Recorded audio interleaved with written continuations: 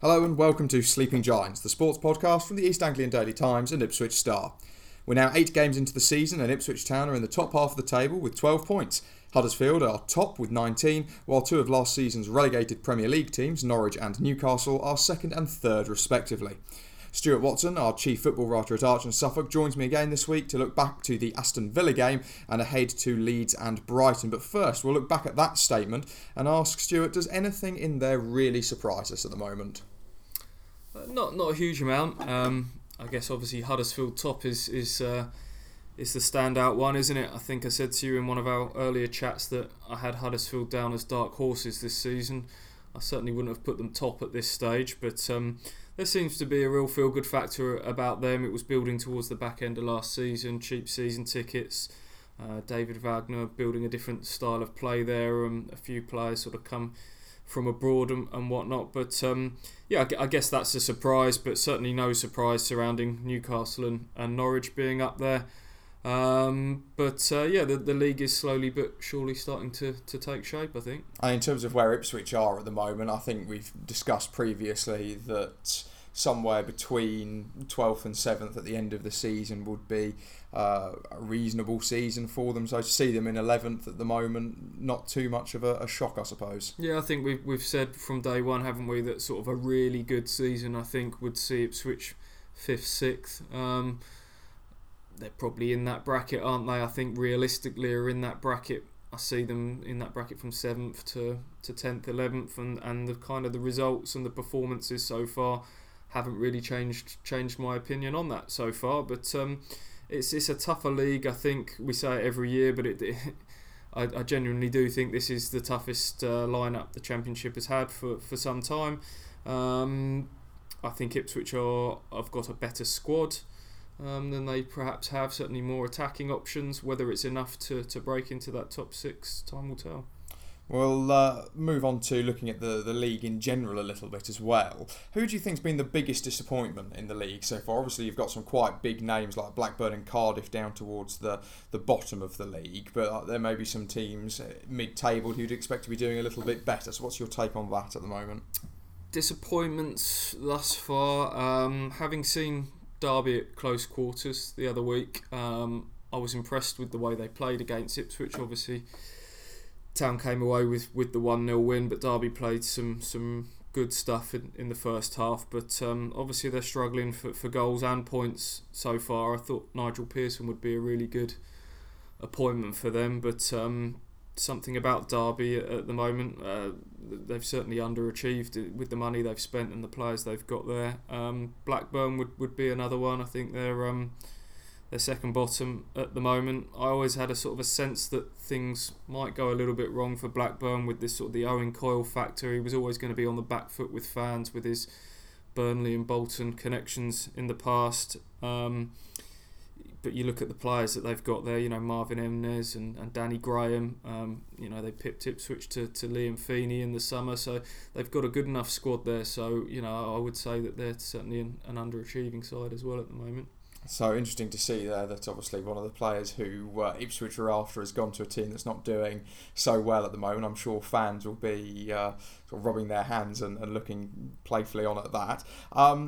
Move on to the most recent game now. Of course, Ipswich drew 0-0 with Aston Villa over the weekend. What's your take on that? Was it a well-deserved point? Was it 3 points missed? Or were Villa unlucky to leave only having got the 1 point? I think on overall reflection, a draw was probably the fair result.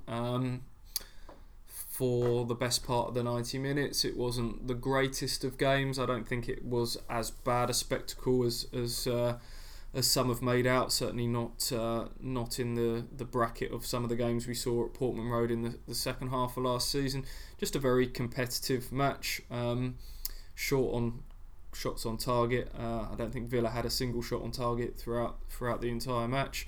Ipswich had one, I think, inside the 90 minutes, and of course it all came to life in those 8 minutes of stoppage time, and Ipswich threw the kitchen sink at them. 2 off the line, Freddie Sears hit the post, so on another day they could have nicked it, but overall draw was probably the right result, I would say. Did we learn anything about Ipswich from that game? Obviously, it's a 0-0 draw, so you look at it from the outside and just go, we know Ipswich are solid defensively. They've proved that by keeping a clean sheet. We know they need a bit more firepower up front. They proved that by not scoring any goals in that game. But was there anything deeper amongst that we might have learned, that they're maybe moving on, they're trying to resurrect their goal-scoring form? Yeah, I mean, you talked about sort of, we know that Ipswich are good defensively. I think they maybe lost a little bit of that last season. I know there was a lot of talk and a lot of the emphasis was on the lack of creative options going forward, which played a big part, certainly. But I didn't think they were as good defensively last season as they were the season they finished 6th. Be that down to sort of individuals just sort of falling below their previous standards, or the overall sort of organisation and whatnot. But I do think they're bang back at it this season defensively. 4 clean sheets from the last 6. I think Christoph Berra is back to his best. I'm not sure he quite hit those same heights last season. I think Jonas Knudsen is better for his first year of experience in the Championship. The midfield's got a better balance about it now. Been talking to Cole Scouse about that today, and by having those extra creative options in Tom Lawrence and Grant Ward and Connor Grant and a few others, it's really allowed Cole Scouse and Jonathan Douglas just to focus on their role protecting the back four, and I think that's going to be a big thing for Ipswich this season, to getting back to being rock solid at the back. And the hope, of course, is that that little bit of extra creative spark is going to enable them to turn a few draws into a few extra narrow margins of victory, and came very close to doing it on Saturday.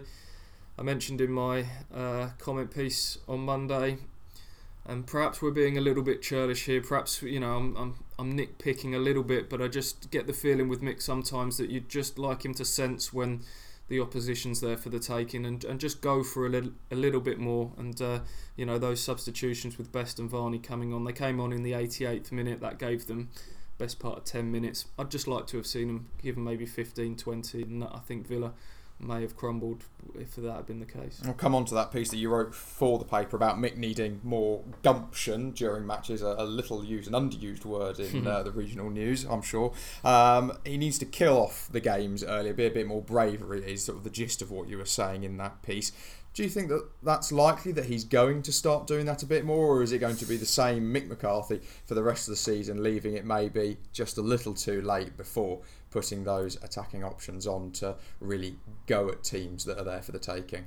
Yeah, as I say, I'm maybe nitpicking a little bit and probably being a little bit too harsh. I mean, his starting lineups haven't been negative. That's we have to say that, because I know people will say, "Oh, Scouse, Douglas, it's."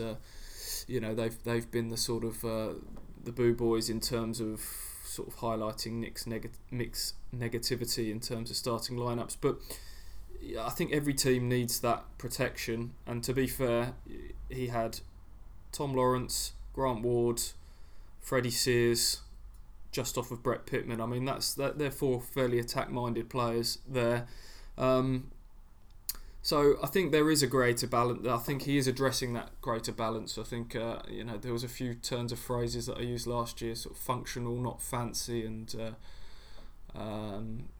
things like that. I think that balance is being addressed slowly but surely, and we've talked about the style of play evolving, and I think with no Daryl Murphy that we're seeing signs of that now. But it just comes to substitutions, and I just feel sometimes that Mick is overly pragmatic. There's no question that you need that in this division, and if fans or some fans pick the team, they would probably try and crowbar in every striker and attacking midfielder, which is never going to happen. But I just think Mick goes too far the other way sometimes. He's too stubborn, he's too pragmatic, and there are times where I think Villa being an example, who have conceded a lot of late goals, confidence may be a little bit low at the moment. Just go for it. Throw caution to the wind. Yes, you might lose the odd game by doing that. Had he gone earlier with the substitutions, they may well have lost 1-0. But I think over the course of the season, by just sensing those moments, you can just pick up an extra 2 or 3 more points here and there, which come the final reckoning makes all the difference between maybe finishing 5th and 6th and say 7th, 8th, 9th. We'll move on now to the games that Town have got coming up in the next week. So we've got a Saturday game at Leeds, and then Tuesday night it's the visit of Brighton and Hove Albion.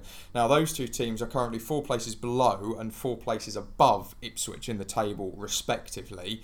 What do we think Town's chances are, and how many points are they going to get from those two games, do we think? Well, both tough fixtures, but we seem to be saying that about sort of every month. You know, it was tough start on paper in August, and then you suddenly look ahead to September and say that's a tough month as well. That's the Championship, isn't it? Leeds just ominously seem to be picking up a bit of form just at the wrong time from an Ipswich point of view. Started the season fairly slowly, and there was rumblings that Massimo Cellino's axe was already sort of raised above Gary Monk's head just a few weeks into the season, but they've won 3 on the bounce now. They won against Blackburn in midweek in the Cup, a really good 2-0 win at Cardiff last weekend as well. So Ellen Road is one of those places, I think, when the crowd really get behind them, it can be an intimidating place to play, and I'm sure they'll be roaring them on from the first kick-off, but likewise, if Ipswich can keep them quiet, then it can become an uncomfortable place for home players as well, and they certainly did that last season in winning 1-0 at Ellen Road, and the Ipswich players seem to sort of handle those occasions pretty well when they come around. So I think a draw would be a great result on Saturday, and then a home game against Brighton. I think home form is going to be fairly crucial to success for Ipswich this season if they are going to break into that top 6, because it was the cornerstone of their success when they did make the playoffs a couple of years ago. The home form just dropped off a little bit, so if they can, as the old cliche goes, make Portman Road a bit of a fortress again, then they could be onto a winner, and obviously so far not lost on home soil, so fingers crossed they can keep that going, but we shall see. Just looking at sort of those teams we mentioned, obviously we say almost weekly that the fixtures coming up are quite tough. Just looking at the table in general, how much of that do we think is going on teams' past glories? And when we talk about Leeds, particularly in Elland Road, great old club, lots of history, very difficult ground to go to, as we say. How much of that is us looking at what Leeds used to be like compared to what they're like now? Because they've not had the best few seasons. They obviously had that spell where they were down in League One. How much store do clubs and fans set against looking at the reputation of teams rather than what they're doing in the here and now? Yeah, it's a really, really good point, that, because I think we're all guilty of doing it sometimes. Leeds, as you mentioned, I mean, I know everyone sort of keeps going on about Ipswich now being in their 15th season outside of the top flight. Leeds are actually in their 13th now, I believe. I know they've obviously they had a bit of time in League One in that spell, so that division is full of plenty of clubs that have fallen from their lofty perches, and it's not just us, the media and fans, that sort of fall into that trap. I think sometimes, I don't know whether Mick does this purposely or not, but Mick McCarthy seems, he talks up Leeds as being a big club and whatnot, and sometimes you have to concentrate on the here and now. I mean, that was part of my point with the piece talking about the Villa game, and yes, Villa have come down with a lot of money. They're a club that have been in the top flight for a long time, but the here and now is that they're adapting to life in a new division, new manager, virtually a whole new team. They had some key injuries last weekend. Confidence was a little bit fragile, and I think instead of sort of looking at the bigger picture of Villa and everything that people think of them as a club, you had to think of the here and now, and I thought that they were that was as good a time to beat Aston Villa last weekend. So you're right, sometimes we have to sort of forget about not just the long-term history of clubs, but medium-term, and look at where they're at this given moment in time. And Leeds, yes, we all know the history of them, but that they've been in this division and they're finding it as big a slog as anyone else. But that said, in the very short term, they seem to be picking up a little bit, and I think Gary Monk's a good fit for them. So tough game on Saturday. Do you think it's a trap that people will fall into? Because obviously as time goes on, there are going to be fewer and fewer clubs that haven't been in the top division, and we're looking at people now like Bournemouth with Eddie Howe, who are in the top division, if they get relegated at some point in the near future, people are going to start looking at them as a big club, whereas maybe a few years ago they weren't doing that. So does looking at results and fixtures on paper have even less significance than it may have done in the past, because suddenly we've now been in more than 100 years of football. Actually, everyone's been a big club at some point, I suppose, haven't they? Yeah, I guess things go in cycles, don't they? I'm the Manchester United, it will be referred to as the Manchester United era at some point in the future, just as Liverpool had their time and others. Certain clubs have obviously sort of been in the top flight longer than most, but it's been a bit more transient between the divisions. I think the gap in quality between the lower half of the Premier League down to League One, which is a really competitive league, I think the gap is getting smaller, and you're seeing players move up through the divisions and cope.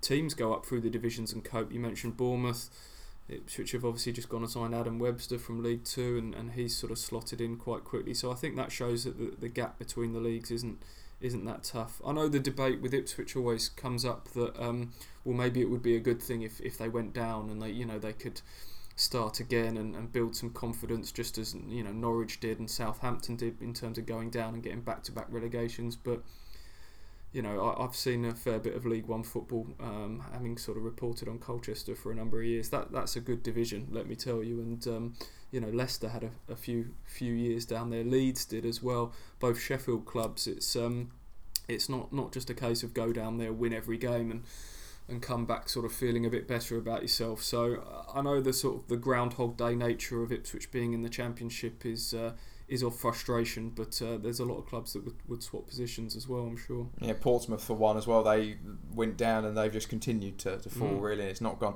quite as well for them as it has for Leicester, for example. We'll focus back on Ipswich again now, but rather than the matches that we've got coming up, I just want to your thoughts 8 games into the season now. Who do you think's been Town's standout player so far, and who do you think needs to step up to the mark a bit more, hasn't quite been performing to the levels that perhaps we know they can?